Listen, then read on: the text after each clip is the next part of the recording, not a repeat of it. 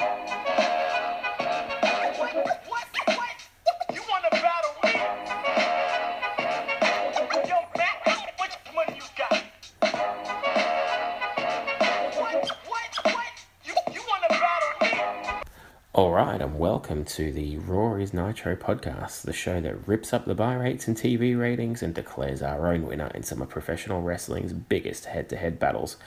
I'm your host, Lee Carlos Cunningham, and this is take 2 for the podcast and take 2 for this attempt at the podcast after my rookie mistake of deleting the very first try I had tonight, so we're going to pull an all-nighter and have another crack, eh? A suggestion I got from one of my many listeners on how to improve the podcast after the first episode was to give a brief rundown on the two companies, so I'm going to attempt to do that now. Last week, Nitro just won in the ratings war, but this week, Raw edged it with a 2.5 to Nitro's 2.4. Not sure if that has anything to do with the fact that in the Raw intro, Vince called this Thursday Raw. On the network, they're both tagged September 18th, but I'm assuming that Raw was on a different night this week. On the WWF side of things, Diesel is holding the World Heavyweight Championship, Shawn Michaels is holding the Intercontinental Championship, Yokozuna and Owen Hart are holding the tag titles. All those titles will be up for grabs in the upcoming pay-per-view in your house, and it is being known as the triple header of the match there for all the belts. Gorilla Monsoon Initiative yet again. In WCW, Hulk Hogan has his death grip on the World Heavyweight Championship. Sting is relegated down to the US title. Diamond Dallas Page won the TV title at the night before's pay-per-view Fall Brawl off the Renegade. Sad to see him not carrying the gold. I really had high hopes for him. And Harlem Heat are holding the tag team titles. As mentioned earlier, Fall Brawl was the night before, and that had the big War Games match that saw Hulk Hogan, Randy Savage, and Sting accept Lex Luger to be their partner against the Dungeon of Doom. So without any further ado, Jack Tunney has flipped his famous coin, and this week we get to watch Raw first, which as a personal thought is much better for me because it lessens the chance of Eric Bischoff being able to spoil the show for me. Thanks a lot, Eazy-E. The show opens up with a recap of the Kid and Razor, and then it goes to the Raw intro, and I notice that some of the footage seems to be the footage used later on in the D-Generation X intro. I'm sure that's common knowledge, but it was novel for me. After that introduction, we have another recap of Razor and the Kid, and I notice Razor slaps the Kid, something I either missed last week or was cut out of the network version, not sure which. The Kid comes out first, Razor comes out next, and it's then that I notice the mic issues from last week have been completely fixed. The crowd do give him a decent pop. As he enters the ring, the Kid jumps in pretty well straight away before the bell, and we get off to a quick start. Not too soon into the match, and Razor's under control. He gets a hold of the Kid and takes him up to the second rope for a super SOS. Razor's doing a marvellous job of beating up the Kid, who always sold well for bigger opponents, something I really admired in Sean Waltman, the Kid, X-Pac, whatever you want to call him. When he'd go against Kane later on, a lot of people derided the angle, but I always enjoyed the matches, particularly when he'd get hit by the chokeslam. Same against Undertaker as well, and The Last Ride, come to think of it. He's taking a good beating here from Razor, who again, for the second week in a row, I have someone channeling the spirit of Kerry Von Erich and nailing the discus punch. Eventually the Kid does get under control and he nails a sick-looking spinning heel kick, another one of his moves I always liked, and he puts Razor in a sleeper hold, who is selling it with some pretty strange eyes. Best way to describe it would be he looks drunk, which, considering it's Scott Hall, is probably not the look he wanted to go for. He does manage to get out of the sleeper with a back suplex, and then not too long after this, we have a three-way collision between Razor, the Kid, and the referee. This is the signal, of course, for Dean Douglas to come out in his best pair of dad jeans, looking just like my multi-strand science teacher from year 11, and he's learned his mistake from last week, going to the correct turnbuckle to splash Razor, who was downed on the canvas face down. From there, he gets out of the ring. The Kid and the referee both recover at roughly the same time, having no idea what's just happened. The Kid pins Razor and gets the 1-2-3, making it the second time the Kid has beaten Razor Ramon on Monday Night Raw. We go to commercial break, and when we come back, Dean Douglas is in his ring attire, that horrible blue Dean's coat. I think with the hat, it kind of makes him look like he's graduating college, and he's wiping sweat. He's obviously gotten changed from the angle in the commercial break, and he's trying to appear as though he's been at the back the whole time. Not sure why. He wasn't trying to hide his identity or anything. He then proceeds to start to mark the Kid first, getting a D for dumb. Razor gets an E for elevate, because he says that's what Razor's trying to do by coming towards Dean Douglas. By that logic, I think he probably shouldn't be grading himself the A that he does, but grading himself a B for buried. If you asked him these days, I'm pretty sure he'd agree with that as well. From there, we go to our second match of the night, Tatanka and Kama up against Savio Vega and Bob Holly. Before the match gets underway, we see a replay of Ted DiBiase being slopped by Henry Godwin. Not really sure why they put this replay in here. The only relevance being Ted DiBiase is managing Tatanka and Kama. Early on in the match, and Savio's on offense against Tatanka, Buffalo. Bob Holly isn't called Thurman Sparky Plug, which is a real shot to the heart for me. Tatanka and Kama outwit Bob Holly, managing to dupe him into the ring several times and double team Savio. Vince and Jerry Lawler on commentary making a big deal about Bob Holly not being too bright, being outwitted and not being a great tag team wrestler. Kama's unloaded on Savio with some pretty cool kicks. Always enjoyed Kama's kicks. I think he was actually quite underrated myself. I really did enjoy watching him. I really have a soft spot for Papa Shango, and The Godfather got over with everyone, so he's one of those guys I think sometimes gets a worse rap than what he deserves. Vince channeling his inner Bobby Heenan, saying whose side is Bob Holly on, because he does do the typical babyface maneuver of keep getting into the ring, trying to get to the heels, and the referee is distracted by him, allowing the double team. The angle Vince has been trying to sell is pretty much washed out the door immediately when Holly gets the hot tag to a good crowd reaction and starts to take over. Unfortunately, the end comes when he gets to the top rope and attempts a body press onto Kama. It looked like one of those deals where Kama was supposed to flip him over in the power slam reversal, but he's halfway to the mat taking a back bump before he realises that's the spot, and then when he tries to recover into the slam, he spikes Bob Holly on his head, which is a pretty nasty looking bump. Probably didn't help towards his neck surgery later on down the line, though I think he did blame Brock Lesnar for that mostly. Nonetheless, Kama and Tatanka get the 1-2-3. Was a decent match, and from there we go to a Razor Ramon promo in the back, insulting Dean Douglas, calling him bookworm, doing the visual for Four Eyes, putting his hands over his eyes, and insulting him for being more educated than what Razor is. That burn's going to go deep. Next match of the night is Jean-Pierre Lafitte up against Brian Walsh. Had to hit the network milestone to find out who Brian Walsh was, a jobber that I'd never really seen before. This is essentially a glorified squash match, and not too quick of a squash match at that, because the match serves as a backdrop for Bret Hart to phone in on commentary.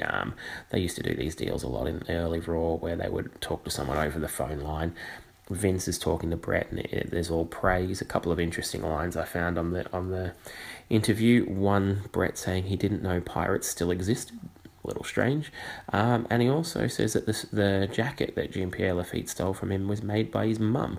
Another interesting line. Other than that, it's just Vince praising Bret and Lawler arguing with Bret. Bret says to Lawler that you and Jean-Pierre Lafitte should get on really well because you're both liars and thieves. And that pretty much brings the interview to an end, which signals the cue for the go home on the match. Jean-Pierre Lafitte slamming down Brian Walsh, going up to the top rope and hitting a really sick looking move, which later would be known as the Swanton. They call it a cannonball here. The big difference being that Brian Walsh was in the middle of the ring, got a lot more distance than what Jeff Hardy would later on down the track. We then see a very young Tony Chimel reinforcing the ring, a line that Gorilla Monsoon used to use all the time when there were big guys coming out, and at the moment there's no one bigger than Mabel and Yokozuna. We go to the main event of the evening, which is Men on a Mission up against Yokozuna and Owen Hart for the tag titles, because Gorilla Monsoon knew we wanted it. The match starts off with Mo and Owen Hart going at it early on. Good back and forth. Vince is speculating about the thought of Mabel and Yokozuna getting in the ring while we're all dreading it. Mabel does get in the ring not too soon after, and he's taking it to Owen. Lawler gets a brilliant line on commentary. When Mabel was young, he could only play sick because of the size of him. Really cracked me up. Mo does get back in, and he has what appears to be the Skeletor logo on his boots, so for any child of the 80s like myself, you'll appreciate that. And he's working over Owen pretty well. From there, Yokozuna gets in the ring and tries to get to Mabel. Tim White puts himself between Mabel and Yokozuna, so for my money, that marks his first attempted suicide. Eventually we do get Mabel and Yokozuna in the ring, and the crowd appear to be popping at strange points, like when there's not actually been a move hit or anything, and it's then that I notice on the hard camera side of the ring a policeman coming down to ringside and escorting one or two people away. Obviously they were more interested in that than the match. As Vince goes nuts over Mabel and Yokozuna being in the ring, it reminds me of my old Vince McMahon weight loss theory. What weight loss theory is that, you might ask? No, it's got nothing to do with the Buddy Rose blow-away diet for anyone that was watching back then. It's more, there doesn't seem to be any better way to get a main event push in my eyes in all my years watching wrestling than to be big and fat. And then at the same time, there doesn't appear to be any better way to lose a main event push than to be big and fat, the same big and fat that you were when you achieved the push. So I can only theorise that nothing gets Vince off more than seeing fat men attempt to lose weight. For examples of this, see Yokozuna being sent to Fat Camp, Big Show being sent to Fat Camp, etc. The finishing sequence comes thick and fast as Mabel throws Owen at Yokozuna. We see a double clothesline from Men on a Mission on Yokozuna. A missile drop kick gets Owen Hart a near fall on Mo, and then we see the finish with Owen Hart drop toe holding Mo. I'm not sure that's a word, but we'll go with it. And Yokozuna coming over the back with a big leg drop. Owen gets the pin and Yoko holds Mabel's legs, who's attempting to get in and break it up. From there we go to the back for a horrible babyface promo between Shawn Michaels and Diesel. I never remembered Shawn Michaels being this cheesy. I always thought he had a bit of an arrogant edge to him. From my memory, I never remembered stuff like this, but he's calling Diesel BDC, calling themselves best buddies, and then Nash is pretty much the same, calling Shawn Michaels his little best buddy. Just really cheesy stuff and not for me. We then get a Jim Cornette promo back in the ring. Vince is interviewing him. The tag champs are still in there, as is Mr. Fuji. Cornette's talking a mile a minute about the past problems between Diesel and Shawn and trying to sell dissension in the ranks in his typical Jim Cornette fashion. It's not that interesting to me, simply because I've heard him call Vince Russo a goddamn cocksucker so many times that I expect a lot of swearing when Cornette speaks. The last segment on Raw is a King's prediction, where Vince asks Jerry Lawler to make a prediction, and he does. He predicts Yokozuna will take the title from Diesel, and then after that we get told that next week's main event will be the British Bulldog up against The Undertaker. That does make me want to review the next week's show as well. And that'll do it for Raw.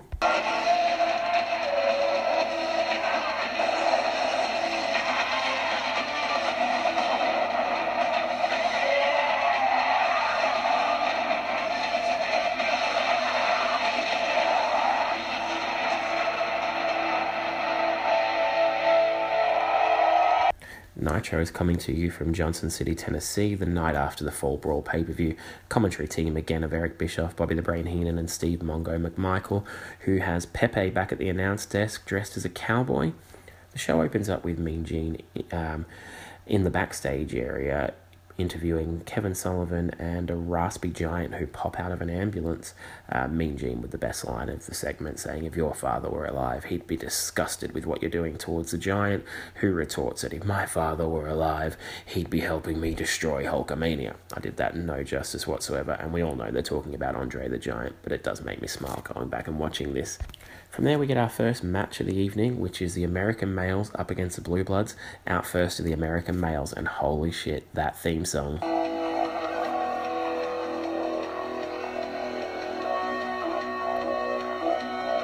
American males, American males, American males, American males, American males, American males, American males. It doesn't get any better than that.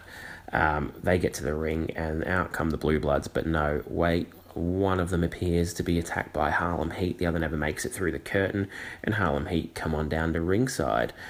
Sister Sherry is with them. I didn't notice her at first, but she's definitely there. Booker T gets on the microphone and says they're taking over and they want to give a title shot to the males rather than the Blue Bloods being in the match. American Males, I'm sure, were quite happy with this turn of events. Early on in the match, we get Stevie Ray up against Scotty Riggs. We get a double drop kick even on Stevie Ray from Riggs and Bagwell, in which Eric gives a really good line on commentary of "double your pleasure, double your fun." I'm not sure what he did the night before, but that just stuck with me a little bit. Booker T gets in the ring and we see a huge axe kick. Always love that move, particularly when he gets the elevation, and not too long after that a really big leg lariat as well. Booker T's offense always was good by me. From there, I noticed what would probably be the first big sign of the show in the second row on the hard camera on the old school computer paper. You know, the stuff that's all joined together that is perforated and it's got the holy bits on either side. About 5 people wide, this sign just says, "We want it raw." They should tune into this show and they'll be able to get both at the same time. Buff Bagwell's in the ring not too long after this, and he hits a drop kick on both members of Harlem Heat, one after the other, then goes up for a third, and in another classic wrestling logic, Booker T steps back, so Bagwell lands exactly the same way he would if he hit it, but he's hurt because he didn't hit it, and he's on the ground selling. Not too long after that, we see Colonel Robert Parker come to ringside and sweep Sherry off her feet as though it was their wedding day, who loses a shoe in the process, and somehow amongst all the confusion, Buff Bagwell steals a pin on Booker T, and we have new tag team champions, the American Males. Watching it first time through, I didn't really see what happened, but thankfully they did show a replay. Props to WCW for getting that sorted. Buff went for a pump handle slam. Booker went for a pump handle slam on Buff, who reversed it and got the 1-2-3. From there, Randy Savage tells me to snap into a spicy, beefy Slim Jim. Oh, yeah!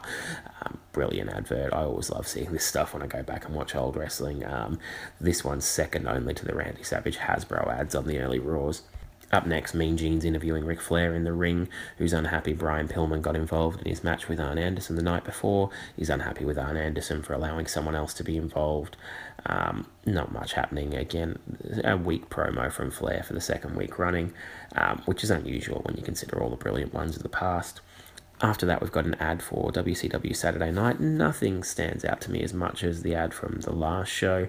The big standouts for this is we'll get a rundown on Hulk Hogan's condition after Fall Brawl, and we'll get a one-on-one with Dusty Rhodes. Up next is Mr. Wonderful Paul Orndorff up against Johnny B. Bad. Orndorff's coming out first to horrible opera music. Mongo and Eric Bischoff on commentary are really getting stuck into the music. Heenan says he likes it, of course. Orndorff comes out with a tiny mirror. Picture the kind of mirror that your girlfriend or wife would be checking the back of her hair when brushing it in the morning with, and you've got the picture pretty well. It's like a really horrible indie knockoff of a Shawn Michaels or Lex Luger gimmick on about a 50-cent budget. We get a Paula chant nice and early. We go to a commercial break before I've taken any notes about the action, so it wasn't that hot. And then my network dropped out for 10 minutes again, which means 2 weeks or 2 shows in a row that I've had network issues. Coming back from that, and Orndorff is on the outside somehow, and we see a horrible botch, the first real one of the show for me. Johnny B. Bad runs to the ropes. Looks like he's going to go for the old WCW Rey Mysterio 619 fake out, but he just sort of jumps between the top and middle rope feet first and lands on the apron, not kicking out at Orndorff whatsoever, but Orndorff was expecting a kick to the back of the head or something and sells it like he's been hit with a baseball bat. It was really bad stuff. Johnny B. Bad attempts to pick up the action to, I guess, cover for the botch a little bit, which isn't mentioned on commentary. He hits a plancha to the outside, gets Orndorff back in, hits an axe handle off the top, and then we go to the finishing sequence where Orndorff reverses a roll-up and sits on him kind of like a sunset flip and gets the 1-2-3, which brings up my favourite commentary line of the whole night, where Mongo says, "He sat on his head. Come here so I can try that, Bobby." I don't think he thought that one through before saying it on live TV. After that, we get a recap of Kevin Sullivan attacking Macho Man Randy Savage on the set of Baywatch. That is the most 90s sentence I've said all week, and it was as brilliant as it sounded. Macho was doing bench press in front of a bunch of cast members or extras from Baywatch who were looking on pretty impressed, and Kevin Sullivan jumped him. He starts to beat him down a little bit, but Ric Flair and a couple of people I didn't recognise shoo him off and save the Macho Man. Next up on Nitro, that leads us into an interview, Mean Gene interviewing the Macho Man in the ring, which also leads us to our dick move of the week. Macho Man Randy Savage basically tells Flair, "Don't need you, don't want you." I think you did need him, and you probably didn't want him because Kevin Sullivan was about to cave your head in with your weights, so a bit harsh, Randy. He's then calling out Hulk Hogan for being, in his words, the worst choice of character for letting Lex Luger on the team, and he's insinuating that he's going to be a little bit harder on everyone from now on. This brings out Lex Luger, who says to Savage, "Yeah, I've got my own agenda, but you want the title, don't you? So you must have your own agenda too." Back and forth between the two on the microphone, and then we get a bit of a slap fest before we cut away. Coming back from the break, we get a Hulk Hogan segment from the pay-per-view, either the pay-per-view or the free show the night before. Mean Gene stood outside in the sun in a really cool pair of 90s sunglasses, waiting on Hulk Hogan pulling up on his motorbike. And as he does, we see about a dozen plants, really, really dodgy-looking plants with autograph books and pens all screaming. There's, I think, one kid in her dad's arms, and all the rest were adults acting like children, seeing Britney Spears for the first time when she was still relevant. Hulk gives a typical Hulk promo, and then we cut away to see a monster truck revving up in the same scene. Cut back to the motorbike, and they've all cleared the way as the monster truck runs over the bike a couple of times, backwards and forwards. It's the giant behind the monster truck who then pulls up and starts laughing maniacally. Hulk Hogan comes up to the truck, and in another example of wrestling logic, similar to when a guy stands in the ring being insulted by someone on the ramp but can't get to them because of the ropes, starts banging on the door of the monster truck while the giant laughs. He does graze his arm, so the giant just puts his arm back in the truck. No attempt to roll up the window, drive off, anything like that. And Hulk, no attempt to stand on the step and open the door. So the two of them come out of this looking pretty stupid. As a matter of full disclosure for these segments going forward, I was never a huge Hulkamaniac as a kid. The younger I was, the more I liked him. I did have a couple of the Hulk Hogan sets, and obviously he featured heavily on everything that I've ever watched. But every chance I got to have someone take over his crown, I wanted them to, be it Macho Man, the Ultimate Warrior. I was desperate for him to take over. And then The Undertaker, funnily enough, became my favourite wrestler, mostly because he beat Hulk Hogan for the title, and that was a love affair from then on for myself. The next thing we see is a recap from the War Games the night before, or really just a brief snippet of the giant interfering. He jumps over the top rope in one ring, then jumps over the top rope into the other ring, while the commentators gush over his athleticism, and he chokes Hulk Hogan a bit and does the famous neck snap a la Zeus in 1989. From there, we go into our main event of the evening, which is Brian Pillman up against Ric Flair, a match I was quite looking forward to because of those involved. We do get a pretty hot start with a bit of back and forth, and Ric Flair channeling his inner Macho Man. As Pillman's on the outside, Flair climbs up to the top and hits a double axe handle. Was a little bit strange, but because before he went, the referee trying to talk him down got on the second rope next to him. Just a strange visual. They come back inside, and Ric Flair attempts to come off the top rope with an axe handle again, but Brian Pillman hits a dropkick in a pretty cool spot. Then we get Eric Bischoff on commentary telling us to call Mike Tenay on the hotline to find out about another WCW star leaving WCW. I don't think he meant it to sound like that, but that is what he said, so it was a little bit odd. And another classic Mongo line. This is becoming a real joy for me.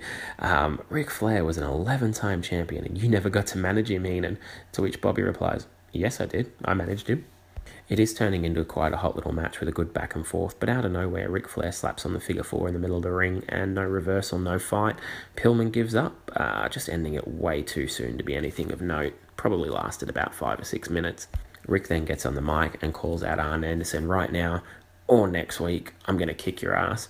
The commentator suggests that the censor should probably follow Ric Flair around. From there, Eric Bischoff mentions that this show is live and the most watched wrestling show in the world. He hadn't got the ratings for this week yet, and Raw did beat them, so unlucky, Eric. Your dominance wouldn't be too far away, but just cool your jets a little bit first.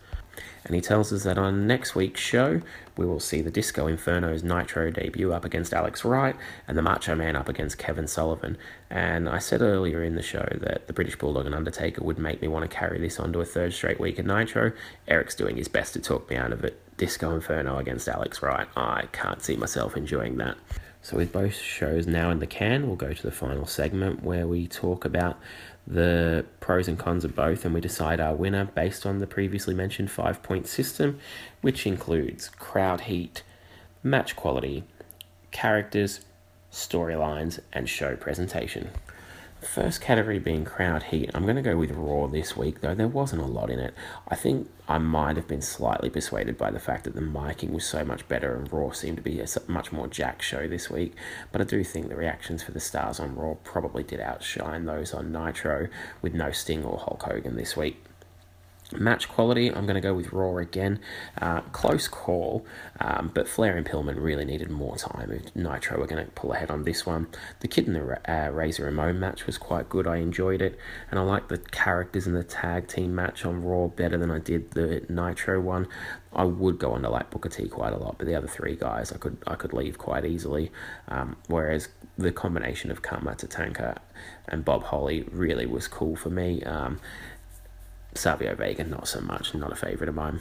For characters, I'm going to give both shows a tie. Jean-Pierre Lafitte was horrible, a cheesy 90s WWF gimmick, of which there were many more, and I'll probably see a lot more on this show. Paul Orndorff is 10 years past any relevance, so it wasn't really much seeing him. Johnny B. Bad is horrible, never enjoyed him, and Men on a Mission suck. Razor and the Kid, definitely worth watching. Flair and Brian Pillman, the standouts in WCW. Colonel Robert Parker was a little bit cheesy, as is Tatanka. Buffalo, I much more enjoy seeing Tatanka these days than I do back then. I find it a little, I guess you could say it in an ironic sense or a retro sense, whatever it may be, but at the time I hated him.